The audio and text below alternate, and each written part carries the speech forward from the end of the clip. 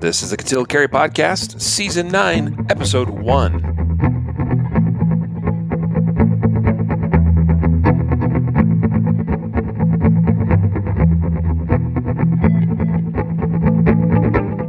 Welcome to the Concealed Carry Podcast, part of the ConcealedCarry.com network of shows brought to you by KSG Armory Holsters. Today is Thursday, July 6th, 2023, as of the recording of this episode.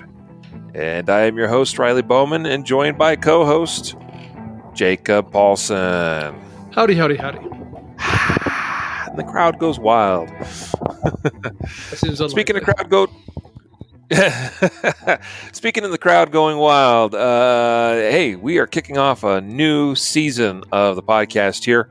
Ever since we changed some of the formatting a while back and reduced our number of episodes on a weekly basis, we've been putting out fewer episodes. And anyway, we hit July 1st. We thought, you know what? Let's refresh and hit the restart button and do another season here.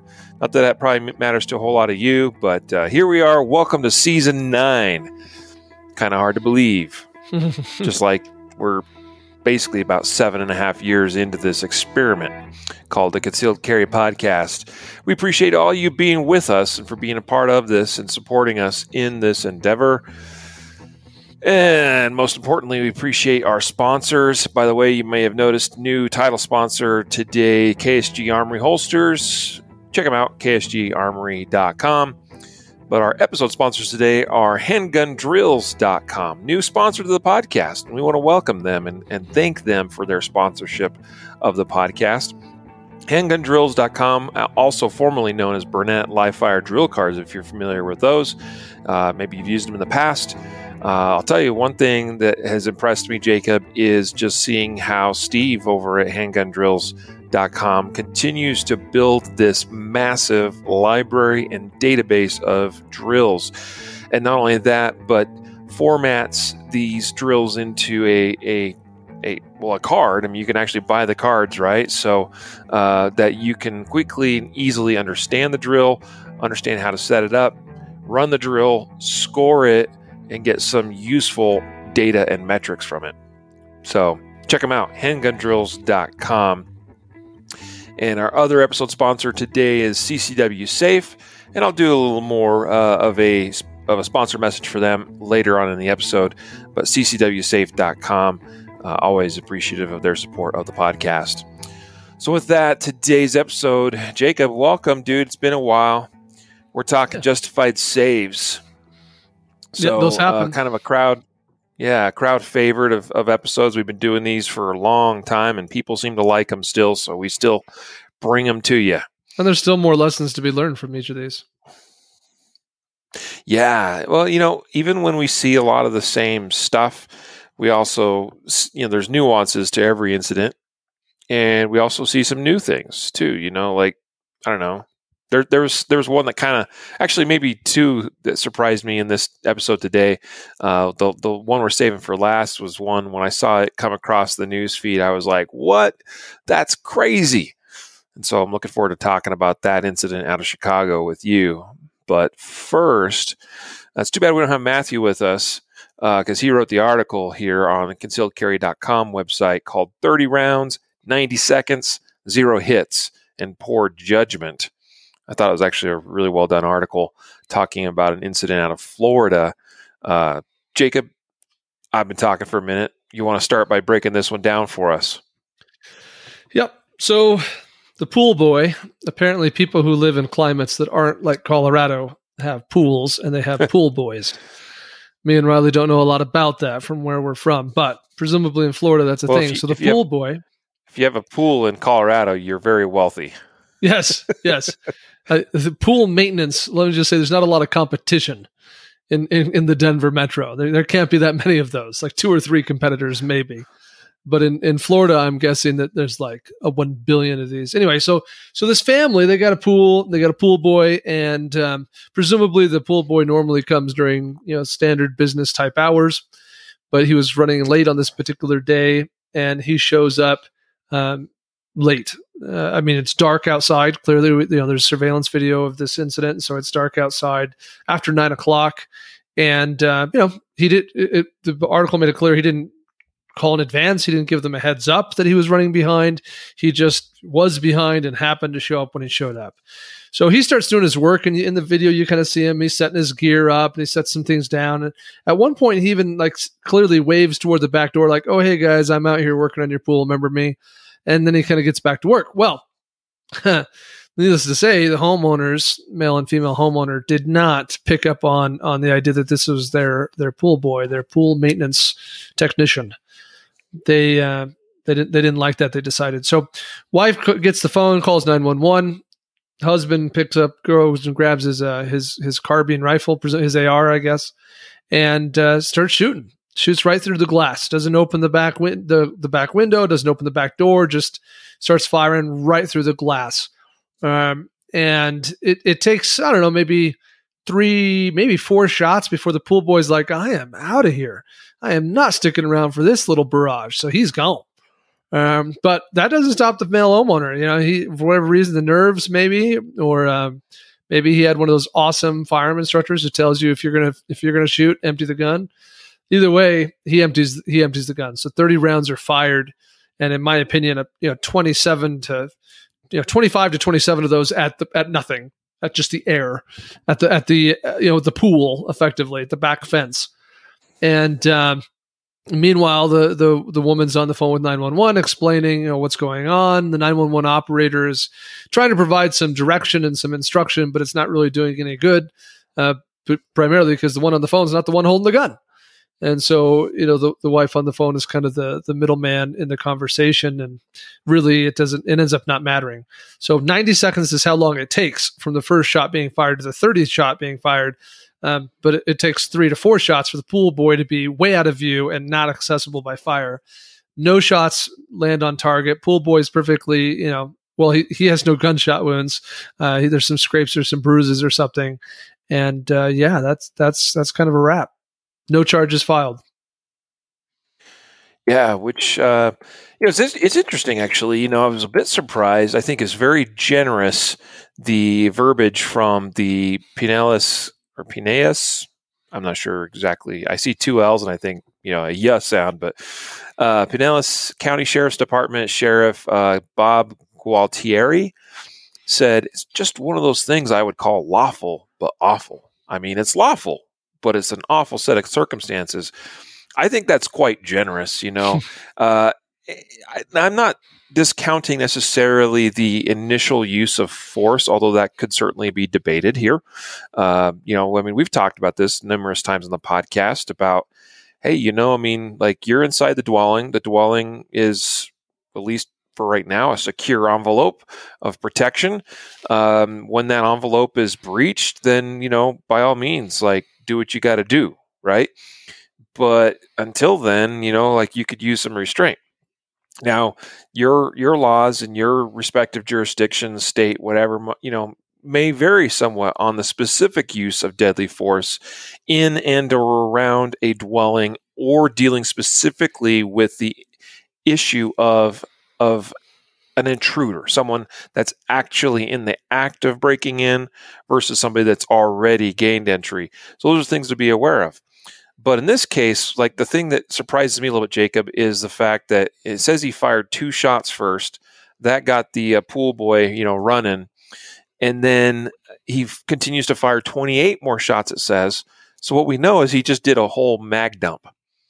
And I do think that, there could be a case made, for some kind of, endangerment to the community, or, that sort of, that kind of angle, in that this guy just dumped 30 rounds, who knows where, and could have posed significant risk to a bunch of other people, potentially. Now, we don't know all the circumstances. We don't know the direction exactly in which those rounds were fired. We don't know if he had backyard neighbors or if he lived on 2 acres, right? All Sure. sorts of things we don't know. Yep, exactly. But that is, I was just like, wow, this dude just did a mag dump. He just started firing and kept firing until that thing wouldn't fire no more.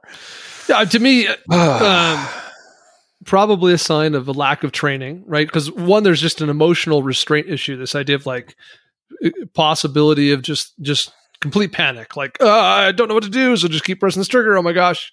And then the other half of it is this idea of a lack of training in terms of tactics. like just poor tactics. Like, Yeah.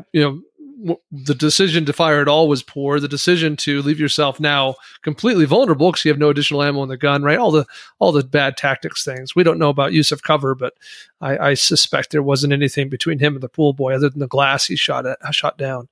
But here's the more remarkable thing I wanted to comment on about this story, Riley, is that in the article that Matthew wrote, you'll see that he shares a news story. Some local journalist, speaking to in fact, it's not a local journalist at all. It's actually a national news organization reporting on this incident. And the journalist says, and I'm roughly, quoting here, something to the effect of, due to Florida's controversial stand your ground law, this homeowner is not being charged, which just drives me absolutely berserk, right? So, you mentioned, potential differences from state to state about defensive property, and I think that's a valid comment. But really, like, when you can point a gun at another human being and press the trigger does not vary significantly from state to state. And the one thing that does tend to vary is the stand your ground versus duty to retreat thing. But Florida's stand your ground law, first off, is not unique. 38 states have some form of stand your ground, either legislation or precedent from trial, from court work. You and I live in one of them, right? So that's more than 3/4. That's more than 75% of U.S. states. But all of the other states, the remaining, the 12 that have some sort of duty to retreat, none of them have a duty to retreat inside the home. So all 50 states allow you to stand your ground inside your home. Not a single state in this union where you have a duty to retreat when you're inside your home. It just doesn't exist in America. It's not a legal thing that combination of stand your ground plus castle doctrine equals you never have to retreat from your home. So that's what that means. And so that it's very simple. It's not controversial. It's not unique to Florida, but somehow, like, there's just something magical about when that law was passed in Florida and the momentum of its misuse and its misquoting, its miscitation by journalists like this one has created this, momentum of misunderstanding of what that law means. It isn't helped by the fact that there's even instances of law enforcement and district attorneys even misquoting and misusing judges. Yeah. Well, things have had to be appealed and gone to appellate courts because judges provided poor instructions to juries about what stand your ground means, right? So, yeah, it's just one of those, like, I do not understand, like, I understand how it's gotten to where it is now. I don't know how anyway, has absolutely nothing whatsoever to do with this incident. Nothing at all. Yeah, I picked up on the same thing, and I chuckled, and I knew that it would drive you up a wall as well. One final comment from me on this particular story. This one caused me to remember. I had forgotten about it. We had pest control services. We're actually in the middle of needing to find a different one because we're just not happy with the company we've used for years. Got bought out by another company, and it's gone to pot. But there's been times where a pest control guy would come along, and for a while they did a really good job of knock on the door or ring the doorbell, and hey, pest control here, just doing our quarterly service or whatever. Yeah, okay, no problem, and they do their thing. There's been at least twice that they just showed up and just started, spraying around the perimeter of the home and things like that. And I remember one of those times I was in my office and I just hear noise outside, and like my whole family's gone. So it's just me. So it's either an animal or it's a person or something, and I just was reminded of this because I wasn't freaked out in the moment, but it was just sort of, hey, I need to investigate this. And I remember peering out the window and then seeing a man just on my property, in my backyard even. He, opened the side gate, went in the backyard. Well, that's cause for alarm. But, peered out my window, wasn't freaked out because, hey, he's not coming in the house yet. I'm armed. I have options here. And then I realized, oh, that's the pest control guy. Well, we had a chat because I said, hey, bro, listen, you need to knock on the door or ring the doorbell. Make sure you speak to somebody if possible before you just start wandering around the property.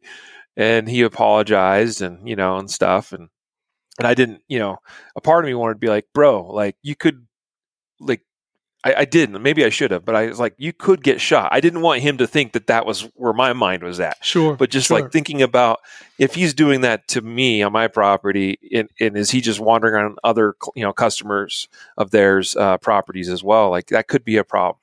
And so this story kind of brought that back of like, oh man, I forgot about that. Yeah. So it's good if you work in that industry or something like it where you go to people's homes, you should be careful. Yep. Fair. Sorry, you were going to say something else? Well, I was on the fence about whether or not I was going to say it, but do you remember there was a University of Boulder? Is that University of Colorado? University of Colorado Boulder did a study. This many years ago. I got a call from the news, whatever news channel about it, and they quoted me. But the study was: are you more likely to perceive that a third party is a threat to you, in fact, that they are holding a gun in their hand if you have a gun in your hand? So the premise was this idea of like, the fact that you're armed primes your brain to see other people as threats. And create like a paranoia of sorts. Yeah. And I think that some of the study was pretty bonkers, but there's a certain amount of like logic and concern to that. I do think that when all you have is a gun, everything looks like a nail. I do think that there's no doubt, you don't have to be in this industry very long before you know that fear and paranoia does drive a large portion of this industry. And that's not necessarily a bad thing. If fear and paranoia drive you to do smart things and become more educated and more prepared, then, God bless the fear and paranoia as far as I'm concerned. The problem is that if fear and paranoia drive you to make actions and you don't ever receive any proper training and you can't keep your emotions in check because you haven't, you don't have the right mindset or you haven't received the right training, then you make bad decisions. And this smells like that. Like this incident smells like this is, we have a gun. We're just waiting for the day someone tries to break in and kill us. Like, oh, today's that day. Grab the gun. Like don't verify anything. Don't look. Don't concern yourself with the details. Don't stop and consider for a minute. You're inside. They're outside. Not much to like. Seek some cover between you and the glass door. Like it smells like this just deeply rooted paranoia that gives gun owners a bad name. Yeah. Yeah, actually, so that was a Colorado State study. That's and I confirmed that just by Googling it just now. And I agree that was, I think there were some flaws there. And I think I think you even commented or something to media on that, if I recall. Yeah, I got quoted by ABC or somebody. I can't remember, but yeah. Yep. Well, anyway, some things to consider there. And that's why we bring stories like this one to you guys, not only from like the, was this justified or not aspect or what the law was, but just also some of these other nuances for you to be thinking about. Whether you're on the homeowner side of the story or like I shared a minute ago, if you're in the services side and, you need to be thinking about how you might be perceived. So definitely that pool boy showing up at, after dark, just poking around, with a flashlight in the backyard. Yeah, that dude should have spoken to somebody in the home. That's for sure. We classified that one under our what not to do stories list. And this next one is what we have listed here as a tough one. Long Beach, California homeowner fatally shoots woman attacking neighbor is the headline. This is according to CBS Los Angeles. Basically, you had a woman with a mental health episode, according to those that knew her. So she's basically going nuts and she's terrorizing this neighborhood. Like she's going door to door, pounding on doors, screaming at people. She was screaming like, "Where's my money? Where's my money?" And at one point actually blocked the vehicle of a woman that was, I think, coming home or something. And then she actually got into an altercation, like a physical altercation with the driver, with the woman of that vehicle. That led to a neighbor witnessing all of this to actually grab his firearm, and he went out and fired one shot at this woman, perceiving a a threat as this woman was being beaten by this crazy lady. And so he fired a shot, and that resulted in the death of this crazy lady, unfortunately. A relevant detail there is that at the moment he fired the shot, it said that the crazy lady was charging him. Yeah, she was running toward the armed man.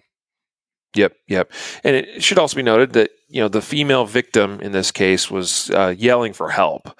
And so, she just should paint a picture. We don't have the whole picture, obviously. That's why it's always challenging to analyze stories like this. But we have, this woman that's terrorizing this neighborhood and actually attacking another woman, and that woman's calling for help. And this man comes to her aid, and as he's rushed by the perpetrator in this case, he fires a single shot, and she succumbs to the wound. Her family's upset about it. They say they're going to take legal action. It does say it's still being investigated by the local authorities, but at this time, it does not appear any charges will be filed.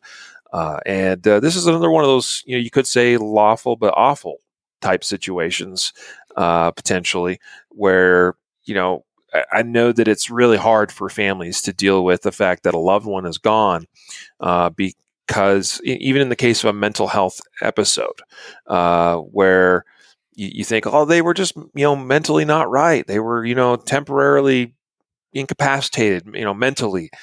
And they shouldn't have had to die for this. This was excessive use of force. And I understand that that's difficult, but at the same time, if you're presenting a threat to people, and if you're within the bounds of the law, like it is what it is. And I know that sounds cold and heartless, but sometimes there are lawful but awful incidents that occur. And again, we don't know for certain how this one's going to be ruled, but based on the facts we have, I mean, I look at it, and I'd certainly be open to your take, Jacob, but it seems as though it's a justified use of force in this case. But again, we did classify it as a tough one. Difficult case for sure. Yeah, a determining factor for me, I would love to know more details about the attack that was being witnessed. The attacker attacking the other woman, was that her shouting in her face, or was that her slapping her in the face, or was that her pulling on hair and hitting her in the head, or knocking her head into concrete? So that would be a determining factor for me. But I think that the big takeaways for me on this one are, how do I decide if I'm going to get myself involved? And if I do decide if I'm going to get myself involved, how do I maximize my odds of success in that involvement? So in this case, this is it said between midnight and 1 a.m. or something. It's very late at night. So you're the homeowner, you're hearing noises, you look out your window, this lady's acting like a whack job. She's attacking this other lady. You decide, oh geez, I better do something, I guess. And that's the point where you have some decisions to make. Be a good observer and I'm just calling 911. Or this particular individual decide, I'm grabbing my gun, I'm going out there. And I'm not saying I would or wouldn't do that, only that those are, that's a point of no return, right? When you walk into an incident armed, you remove a bunch of options that you had previously. You are incurring a level of risk you didn't before, as one of our friends would say, right? So that's a tough game. And then the decision of how to do it. Well, and I'm just going to walk out the front door kind of in the open in my yard is very different than maybe I stay in the doorway in a position where I can close that door if I need to or if I want to. Or I put, I find a piece of cover on the road like a vehicle. That person's not armed. That lady has no weapon. If she runs toward me, we can dance around the vehicle all night long until I run out of steam. So there was a lot of, I think, potential things that could have been done differently and arguably better.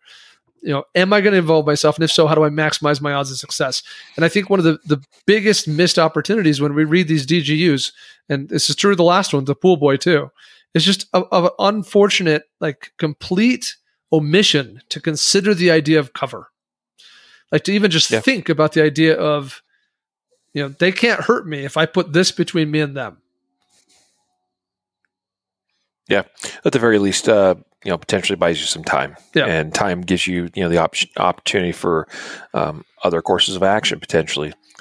This is also, I think, a great point to mention the validity of other use of force options, such as OC spray. Yeah. So, are you carrying some OC spray with you? I mean, you see, I got mine. Jacob's got his. Why do I carry OC spray? Because it is another option, and it's an option. And I like how Chuck Haggard puts it, between a harsh word and a gun, because that's where I think a lot of people find themselves, where they're like, well, I could, scream and swear at this person, and put cover between us. Which, I mean, that may still be a valid option, right? That's still a good idea, especially the cover piece. Or I could, draw and potentially use my gun, right? Like that's two very far ends of the spectrum in terms of use of force. But something that is a less lethal option, like some OC spray, and we're big fans of POM, POM. If you're not familiar, POM pepper spray makes a great formulation. It's well proven, well tested, and very affordable. Okay, and nice and convenient. Easy to carry, but also easy to deploy. So check it out. Okay, it's a good idea to have. Not there's some knowledge to the use of it, but it's not something that is rocket science or takes a whole heck of a lot of training. Speaking of training, you can pick up trainer units and test those out and see how they spray and how to use it and how to get a proper spray pattern application across the face and up and down on that person, so you get good dispensing of the product on them, right? So all those things are good to know and understand, but check it out. POM pepper spray, unofficial sponsor, I guess, of the episode. But that's good to have options. And this is certainly I think this one likely falls in that category of, hey, maybe OC spray would have been very appropriate for helping to deal with this situation. A really bright flashlight might have solved a lot of problems. That's another great point. Absolutely. Yeah. Yep. Very, very valid points. All right, let's move on to our next story. He went out head first. 77-year-old scares home intruder after firing gunshot. This happened in Ann Arbor, Michigan. Yeah, so my rough takeaway here is that we got 77-year-old homeowner, presumably lives alone. There's no mention of any other occupants of the home. He hears a sound, doesn't recognize it, goes to investigate, and you have somebody who has pried open a window in a kitchen. I get the impression that's like over a kitchen counter, because it says the guy's like crawling through the window into the kitchen. Like it's kind of a complicated crawl. So homeowner arises. This guy's making his way into the room, and he says, "That's not good. That dude looks like he's not here for good reasons and stuff." And so he fires a shot with his gun, and that convinces the home intruder that he got the wrong house, and so he heads right back out through the same gap that he's created in the window that he came in through, and apparently does it head first. And homeowner feels really good that it was resolved in a easy manner. I thought an interesting comment from the homeowner is he talked about how, like, why my house? Like, what? Nothing special about my house. It's not a nice home. I don't have nice things. Like, there's, I don't know this dude. There's just no reason for me to be targeted. It feels very random. And I think that's an important kind of perspective for us to have, is this idea of, sometimes, yes, a little bit of avoidance goes a long way, as we'll see in some other stories today. But sometimes it just trouble finds you. Like you're not avoiding this. Yeah, it's so true. I mean, I appreciate how this gentleman actually states that. The 77-year-old man, he comments how he's like, "I don't look for trouble," he said. "It found me." Right?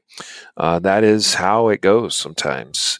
And if anything, all the years of covering these Justified Save episodes, especially, and all these different incidents that we've discussed and analyzed, I mean, while you certainly understand that there are areas of towns and cities and neighborhoods and things that are more prevalent to crime, but you also find out that there's crime that finds people everywhere and at all times of the day as well.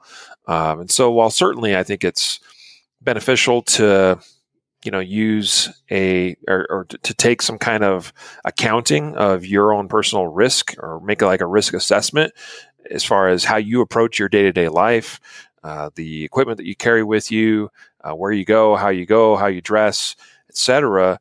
And like all those things are factors as far as making prudent decisions and balancing, both your ability to defend yourself, but also with your ability to live your life in a way that's enjoyable. Because obviously we could walk around with,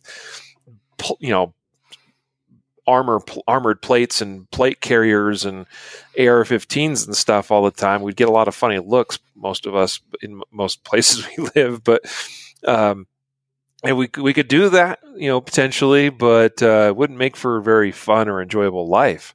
So point is don't go looking for trouble like this gentleman, but at the same time be ready for it when it finds you, and it can find you at all kinds of times and places, and whatever, in your home, out of your home. This one, good for this man. He's 77 years old. He acknowledges, he's like, this is a younger, he said 20-something-year-old man that broke into his home. He's not as strong as this younger man. He's, likely to lose a physical fight. And I'm glad that he had an option to defend himself. It's curious, it says he fired a shot at the man, and then that shot appears to not have struck him. And that's one thing, I'm not saying he necessarily intended to make a warning shot, but it is something that makes me wonder sometimes, and warning shots are problematic. So let's be careful with that stuff. If you got a reason to fire a shot and hit an intended target. That means not firing at something. That means shooting the thing. That means you identify your target. You acknowledge that it's good to shoot that target, that it's, hey, I'm good to shoot. And you put your sights on that target and you press the trigger. If you're going to fire, man, hit what you intend to hit. So that's my 2 cents on this one. Yeah, we also don't, it doesn't clarify if this man had a gun on him or if he went and retrieved it before he went to investigate the noise. But imagine walking into that kitchen without being armed. Your options are significantly less if you had to go find the gun in the house somewhere. So that's another thing to be thinking about. Yep, absolutely.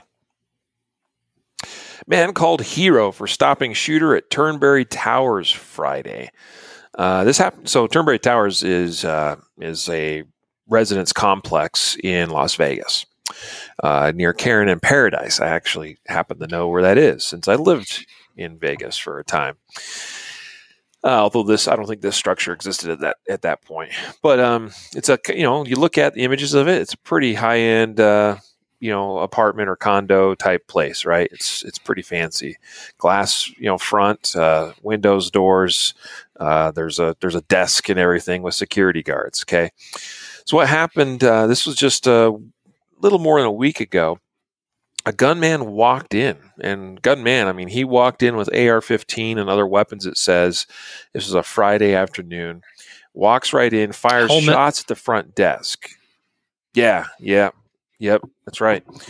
So he fires shots at the front desk. Okay, he just comes right in and starts going to town. People take cover. Okay, and there's glass, of course, that's blown out and shattered everywhere. But an employee, it says, of this complex stopped the attack, drew their firearm, and fired shots and put an end to it. I don't see it mentioned in this story, Jacob. My understanding was that that the perpetrator was wounded and then held at bay until law enforcement responded. I don't think he passed away.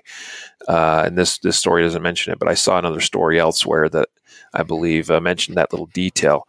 But I don't know whether this employee of the Turnberry Towers was within policy to be carrying a firearm. I thought I saw in another story he may have been a security guard. But then this one doesn't mention that either. So either way, kudos to him for having a gun and being willing and able to use it, and likely stopping something that was going to be way worse. Yeah. From our data set, I'm not aware of an active shooter event where someone targeted a residential apartment complex building like this. Like I'm never aware of that having happened before. So we don't know as of right now what the attacker's intent or motive was, if it was, targeting specific residents of that building, or if this was just, your traditional, crazy whack job, I'm going to kill a bunch of people scenario. We don't know, but I'd rather not know because somebody stopped it. So I'm on board. Yeah. I've got another news article of this incident that, and it just continues to refer to as this hero as an employee of the facility, and does say it appears that the shooter, the bad guy, had a malfunction in his gun. At least that's according to some reports. The employee held him at gunpoint after shooting him, so until police arrived. So that was what I recalled reading. So just wanted to clarify that. I'm going to drop this link to this article as well into our show notes. Speaking of show notes, folks, with all of our Justified Saves episodes, you are able to access the show notes. You should be able to still see those or pull those up in your podcast apps, but you can also go to the website where we publish the podcast and see everything there. And you can pull up these same articles and links and read them for yourself, so you can either follow along with us as we're covering these stories, or study these, to your heart's content. So I've dropped that additional story link in there because since it's got additional details, and that'll be for your reference. Before we get too much further, Jacob, at this point, do want to make mention of our other sponsor of the episode, that's CCW Safe. They're our preferred choice for self-defense legal coverage. CCWSafe.com. You're an Ultimate member. I'm an Ultimate member. Jacob, would you mind sharing, why are you a member of CCW Safe? Why is that your pick? Yeah, I think there's two reasons: all the stuff that's on paper and all the stuff that's not on paper. So when I say the stuff that's on paper, I mean the actual coverage. I think that they have the best product. I think for what you pay, you get the best coverage. Unlimited attorney fees are covered in the Ultimate plan. Unlimited attorney fees, both in criminal and civil defense. I think that's huge. What they do as far as providing you with therapy sessions, replacing guns, paying for bail, paying for expert witnesses, potentially paying for private investigators to conduct a side investigation, conduct interviews. All those things are the things that are on paper. And I think that if you just look at it on paper, they have the best plan, best product out there.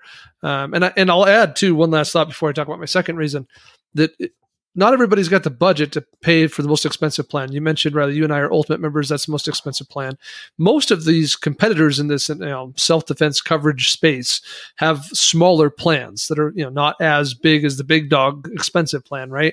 I think that the other thing I like about CCW Safe is their Defender plan, which is something like $200 a year or something like that, I think is also fantastic. I think in that category, at that price point, it's also unbeatable as far as the coverage is concerned. So I think that's all the stuff on paper. But the other reason I'm a big fan of CCW Safe is all the stuff that's not on paper.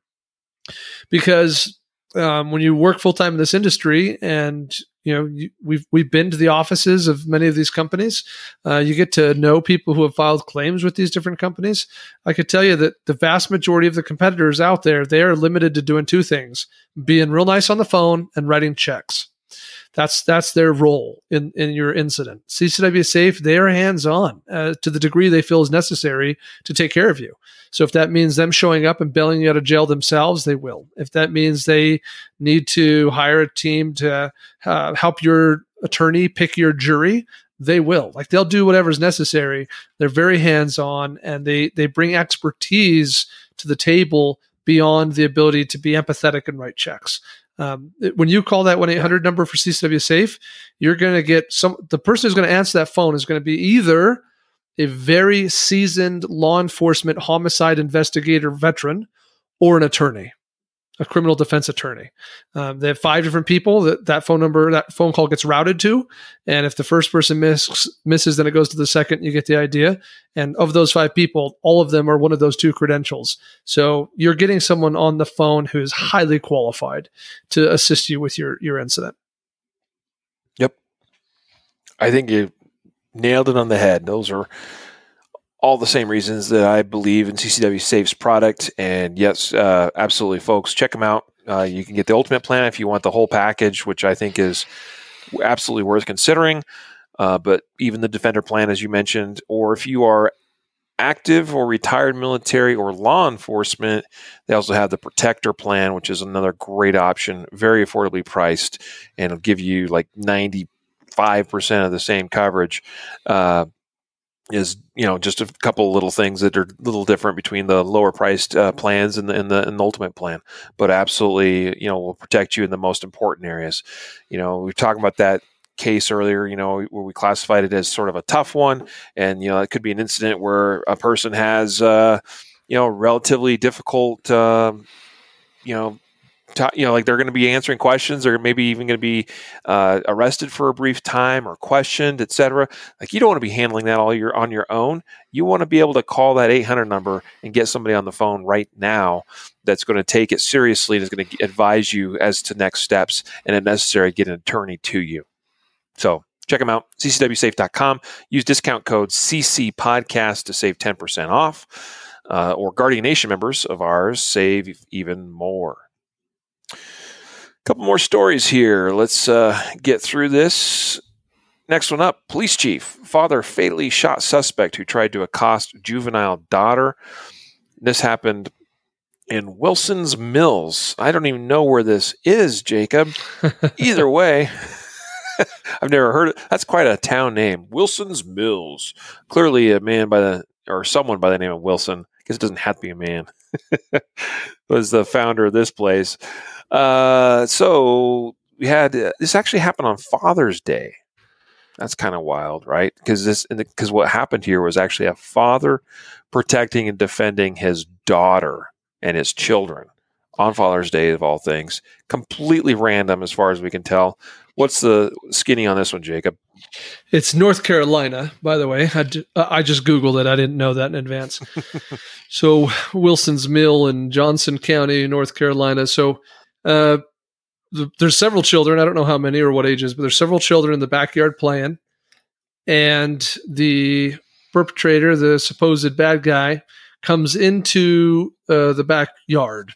It doesn't say how, just says entered the backyard where the children were playing outside.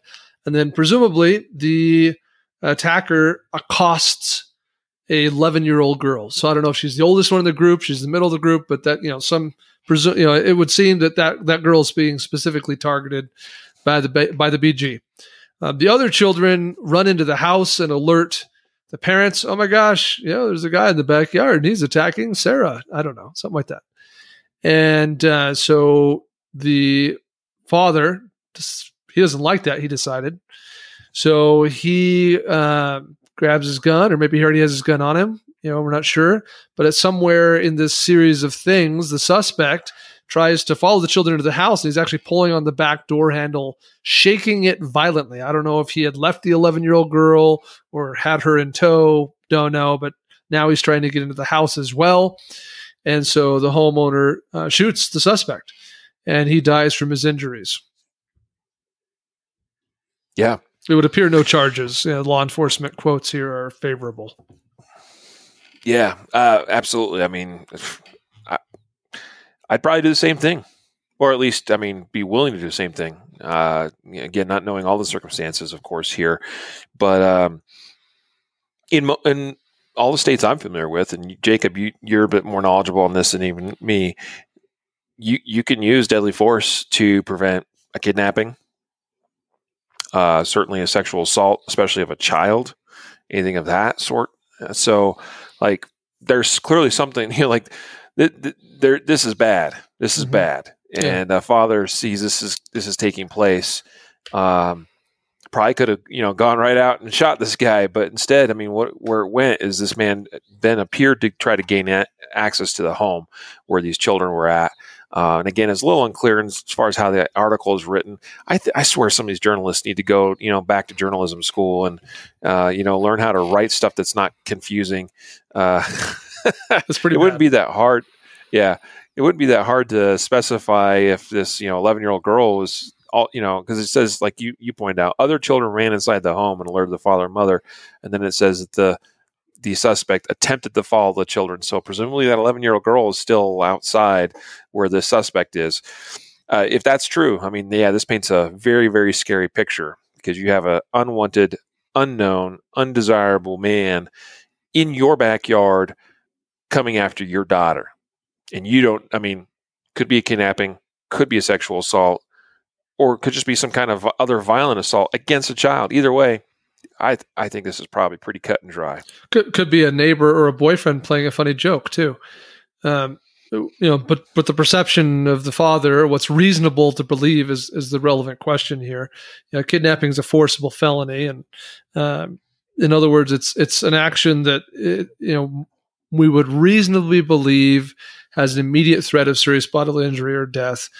And so that's what's relevant here. So I think it's probably justified, and tough decisions too, because if the whole family had been in the house and accounted for it, a man's violently shaking on a doorknob, that kind of takes us back to the pool boy scenario where it's like, yeah, you're out there, I'm in here, bro. But that changes things when it's like, well, one of your kids is out there, and according to all these screaming children, the man was attacking that other child, and she's still out there. So it changes things, and you have to make sometimes on the fly decisions based on the little information you have. Yeah. Yep. The suspect did die of his injuries, and it also states that he was unknown to the family. So presumably the father was able to ascertain that. I don't know, but that was mentioned anyway. Yeah. Let's go now to the Boston area. Quincy man facing charges in Stoughton road rage shooting and crash. This is kind of a wild one, Jacob, and also one of those that can be a little bit difficult to follow along as you're reading the article if you're not careful. But basically, you have an argument that began between two people in a 7-Eleven store. And a man, 39-year-old man of Quincy, Massachusetts, he was apparently the instigator of this argument, at least we're led to believe, and he also pointed what appeared to be a revolver at the man and some of his associates that were involved in this argument, presumably just completely innocent parties to this. This man points a gun at them. It prompted this, actually, it's at this man that he was arguing with, prompted him to run to his friend's car. He jumps into this car. There's like 4 occupants in this vehicle now. They take off. They're like, let's get out. I hope somebody in that car started calling 911 right away. It doesn't say anything about that in the article here. I'm just pointing that out. Like, man, I hope that they started, the comms, get the communications going, start calling for help. But what we know is that, and it's not mentioned in the article, Jacob, but you got to watch the whole video, which is attached to this article. But they then engaged in a 5+ mile vehicle chase, because this man that pointed the revolver at them jumped in his vehicle and starts chasing after them. And it's a high-speed chase for 5+ miles. Well, that takes, several minutes to cover that amount of distance, presumably. And so, again, I hope 911 was being called and that help was being, called for, because you don't want to be just engaging in a high-speed chase. You're trying to get away. Like, if you want to get, hopefully, somewhere where it's safe, if you can get to a police station or whatever, like, you don't want to be in a high-speed chase, is my point, because ultimately what happened here is it actually ended up in an accident involving 3 cars. I don't recall if it specified it very clearly, but it appeared to be a third-party vehicle, somebody else entirely, and then these victims that were being chased, and then presumably the suspect in this case, all got in this collision at an intersection. While they're engaging in this high-speed chase, the suspect actually crosses the double yellow line into oncoming traffic, pulls up alongside the vehicle he's chasing, points again his revolver at them, at which point the man that was the driver, the man driving the vehicle that's trying to get away pulls out his gun, fires 7 rounds at the suspect, one of which struck him. and the others presumably struck his vehicle, it says. He said he was fearing for his life. I mean, yeah, makes sense. You're in a high-speed chase. You got a car willing to go into oncoming traffic and point a gun at you alongside you and point a gun at you. Yeah, I'd be fearing for my life too. So this man did what he felt he needed to do. I completely support that action. He brought this to a close, but the unfortunate thing is there was also an accident involved. It could have ended worse for these innocent folks involved, and unfortunately did involve a completely other person and vehicle, which is unfortunate for them because they obviously had no part whatsoever in this. And I was thinking about this, and this is just this is one of those things that you need to be aware of. Like, the use of deadly force in this case, completely justified. Police have investigated it. There's not charges being filed. They arrested the other man that started this all. He's obviously the one that's in jail. He's obviously the one that's been charged with a number of crimes. But it could entirely be possible that in the end of this, the victims trying to get away collided with another vehicle, and their insurance companies could end up saying, well, you know what? We understand the circumstances, but you still caused this accident and you're the one that's at fault. I'm just saying that could totally be a thing. Sure. And that's one of the crappy things about such things is this ends up being a lose-lose in the end of it, potentially, especially from a financial angle. But anyway, just something to think about. Yeah, the who caused the accident has nothing to do with why we were driving really fast down the road, right? They're two separate, distinct things. Yep. It's also noteworthy that in the end, the revolver that the BG was pointing at the good guys as he chased them around town and from 7-Eleven to wherever turned out to be a pellet gun. It wasn't even a real firearm. So, well, could still be lethal. Still could be lethal, I suppose, and maybe it is relevant information. It's relevant. It shows how much craziness there is out there. That a BG would be so insane so as to drive erratically, chase after people, and point a not real gun at them. And to be clear, in case you didn't catch this in Riley's narrative. When they actually exchange shots, when he crosses the double yellow, pulls up alongside and points the revolver again, and the driver of the Nissan returns fire with his real gun and shoots 7 times. At that point, the good guys take off again, and the bad guy chases them some more. He continues to follow them, knowing that he's just been shot. Okay, he's bleeding. Okay, he's been shot with the real gun. He knows his gun is a pellet gun. And he says, you know what? I'm not letting them get away so easy. So there's some real crazy out there. Like it might take a lot to stop your attacker. Yeah. It did say, not again in the written article, but in the video reporting of this, that he's going to be taken for a psych evaluation. And so that could be a factor here as to why he, was willing to go as far as he did. Yeah. Anyway, yeah, wild story. I mean, you could. Jacob loves 7-Eleven. You love the points of 7-Eleven. You could just be stopping in at your local 7-Eleven, and some crazy dude wants to pick a fight with you, and next thing you know, like, this is where you're at, bro. Yeah, yeah, not bueno. Super not fun. Yeah, that's a wild one for sure. Final story. I'll turn it back to you for the initial analysis and breakdown on this one. It says charges dropped against woman, son in West Pullman. This is in Illinois, the Chicago area, shooting at a hot dog stand. This according to ABC 7 Chicago. This is a wild one too. Yeah, and this one's a little bit older. I mean, this story that we're sharing in the notes is sort of a legal conclusion, right? What was going to happen? Oh, now we're finding out charges have been dropped. So. I think I've read 2 or 3 different versions of this one, so let me see if I can get this right. Woman goes to hot dog stand with her son. How old is the son? 14, I think. 14. Yeah, 14-year-old son. And she's leaves son in car, goes into hot dog stand. There's like a atrium foyer type thing, where you supposedly pick up your hot dogs. I imagine. I don't think there's room for like dine in. There's no tables. It looks like it's a pretty small space based on what we saw.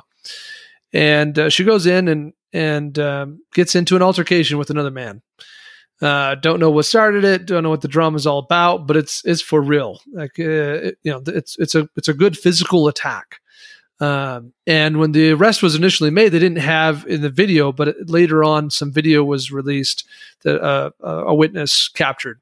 And in the video, you see that this was a serious attack. The BG is hits this woman pretty solid, and is scrapping with her. So the 14-year-old son comes in to the hot dog stand because he sees his mom's getting beat on. She's being attacked, and so he comes in.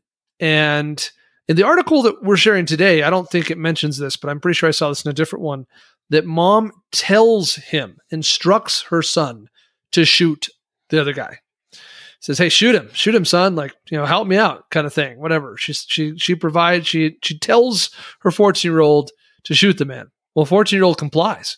He's got a gun. Don't know where it came from. Don't know whose gun it is, but he had it handy. Brought it with him into the hot dog stand and shoots this other guy. And presumably is effective to some degree with the shots. It doesn't completely disable the attacker because it says as mom and son run out, they continue to put shots toward the hot dog stand, toward the BG, who they leave behind as they flee. And so initially, she was arrested on a murder charge. And after the video was released and additional whatever evidence was compiled, the DA eventually decides to drop the charges. Yeah. This was something that you pointed it out briefly about, we don't know where the gun came from. It's something I've tried to answer. I've read a number of articles and coverages about this incident, trying to see if there's any clues whatsoever, because that's I think the most fascinating part of the whole story is in my mind, when I first heard of this story, I'm thinking mom's got the gun with her in a purse or something, and the kid knows where it is, and so he reaches in purse, retrieves gun, and uses it. But nothing is said ever anywhere, and it does make you wonder if this mom's out, going to the hot dog stand with her son, and he's just packing heat with him. Oh yeah, for all we know, mom runs a gang and son is a drug runner. I mean, but that's not relevant to whether or not this is self-defense. And that's the valid point here, right? It is. Yep.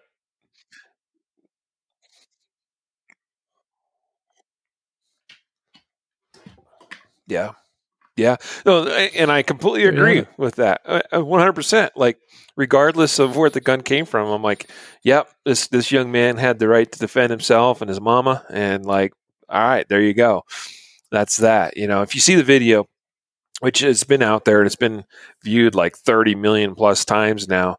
It's not suitable for work for sure. As far as it's a violent altercation. This man is, it is not a fair fight. He starts going after this woman and starts beating on her viciously. I think there's no reason to think that there's any foul on the part of the victims here, the mom and her son. It's pretty wild.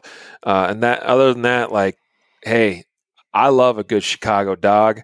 I appreciate, what you guys do out there. It's delicious, tasty food. I enjoyed some tasty ones myself a couple days ago on July 4th. Man, people in Chicago take their hot dogs seriously.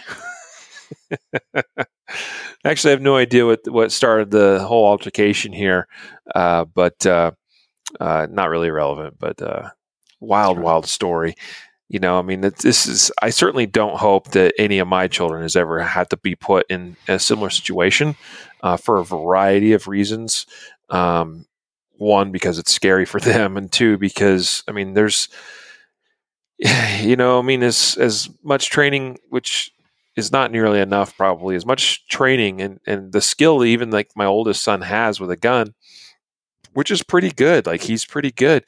Man, I don't want my child being liable for having to defend themselves like this the number of shots it sounds like that were fired, and innocent people could have been hurt, and that I just wouldn't even want my child to have to live with that, even if it was justified in the first place. But hey, you know what? Fortunately, as is the case in many of these stories that we cover, it all works out in the end, meaning that nobody else is harmed. I don't know how that is so often, Jacob, because it's like the dude firing, 30 rounds from his AR at the pool boy. It's like, I don't know how the pool boy wasn't hit, but like somehow, like, man, like we just get lucky, I swear. And, but we don't want to count on luck. And it's a good reminder of how serious we got to take these things and how training is super important.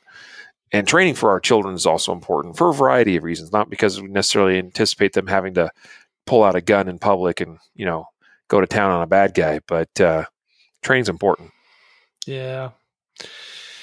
It's the takeaway for me from all these episodes is this is a mad, mad, mad world. I mean, the world is not getting safer. Violent crime is up. I mean, that is statistically true. Like, violent crime is up, and it's getting more dangerous to be alive and to be out there.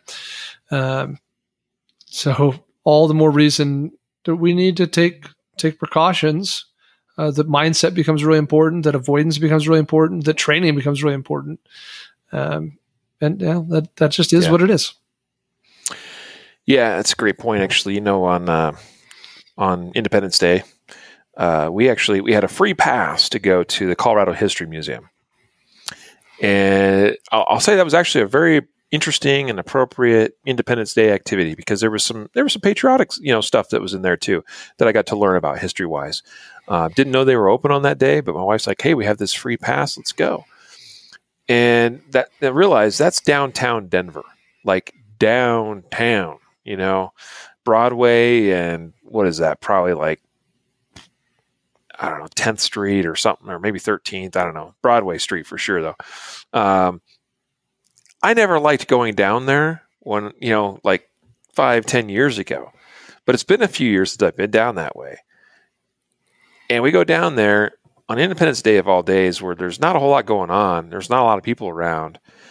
And I already saw in that one quick trip just how much it's changed, just in terms of the ambiance, if you will, the environment. Yeah, you're spot on, dude. Like, the statistics bear it out. We see it all over. Crime is, in fact, up. A lot of cities have changed since COVID, since the riots, since everything that's followed that. Now with things in the economy kind of, I think struggling. So I didn't particularly enjoy having to go downtown, but I did enjoy the museum. Anyway, be sharp, be careful out there. Yep.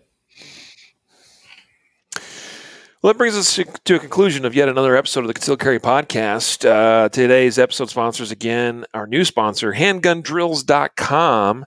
Please consider supporting them. Appreciate their sponsorship. Thanks for coming on board and being a new sponsor of the show.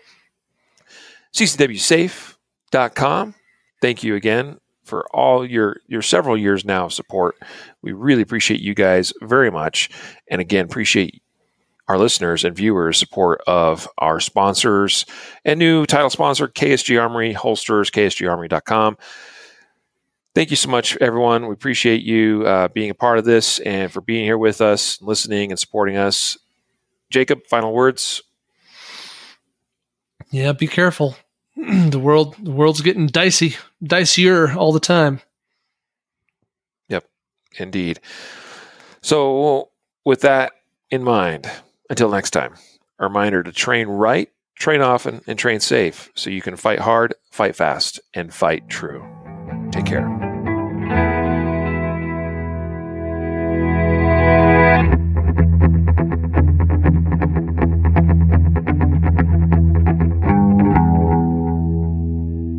A reminder that laws vary from place to place, and we encourage listeners to seek local legal advice to understand applicable laws. The Concealed Carry Podcast, Concealed Carry Inc., ConcealedCarry.com, and their affiliates strive to share insights and stories about firearm-related incidents and laws, but things could be different where you live, or laws may have changed by the time you listen to this. We cannot be held liable for your actions based on the information shared in this podcast.